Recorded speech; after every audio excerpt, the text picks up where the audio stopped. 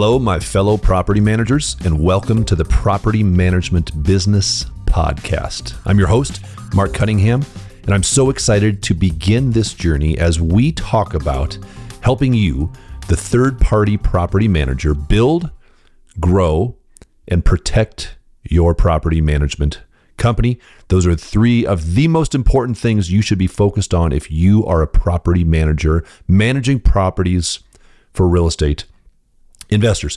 Why in the world should you spend some of your time listening to me? That's a fabulous question. If we could get in a time machine and go back to 1978, do you remember where you were in 1978? Well, in 1978, Jimmy Carter was in year number 2 of his presidency.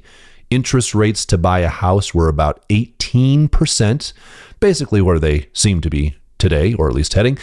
And the Bee Gees had the number 1 hit song on the radio. Extra credit if you remember what that song was. That's right, Staying Alive. That was the number 1 hit song on the radio. That same year, my dad decided he was going to start a real estate and property management business. So in Denver, Colorado, he opened Grace Property Management and Real Estate. Opened the doors. I was employee number 1 because I was 5 years old at that time, and there were very few labor laws that kept 5-year-olds protected from being abused by their employers. So my dad had me mowing lawns and pulling weeds and painting properties and collecting some rent and answering phones, whatever needed to be done.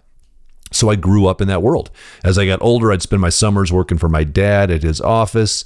I went to school. I studied finance. I studied real estate. I did some things in the multifamily world. I did some things in the commercial world. And one day, about 20 some odd years ago, I was living and working in Cheyenne, Wyoming. And my dad called me from Denver and said, I need to hire a property manager. Do you want the job? I jumped at that opportunity. We were a small property management company at that time. I think we managed about 100 doors, just a little over 100. I joined him. There was 2.5 of us in the office, my father, myself, and our secretary. And then over the next number of years, we grew slow and steady. So today, we manage over 1,100 properties in the Denver area. We do real estate sales.